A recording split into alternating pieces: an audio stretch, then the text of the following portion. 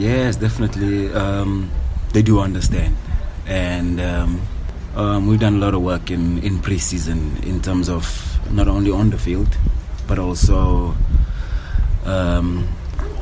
getting to work a lot on the mental part of football as well. And the new players has said yes, they do understand that.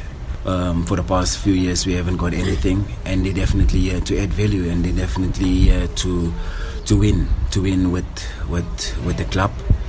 And we as players as well, especially the senior guys, we have welcomed them very well, open-heartedly, with open arms, explaining to them that they need to come and we're receiving their quality, and they need to come and help us, and this is the direction that we need to go, and we need to get to where we need to get to. We need to get there quick as possible, so that we can quickly get back.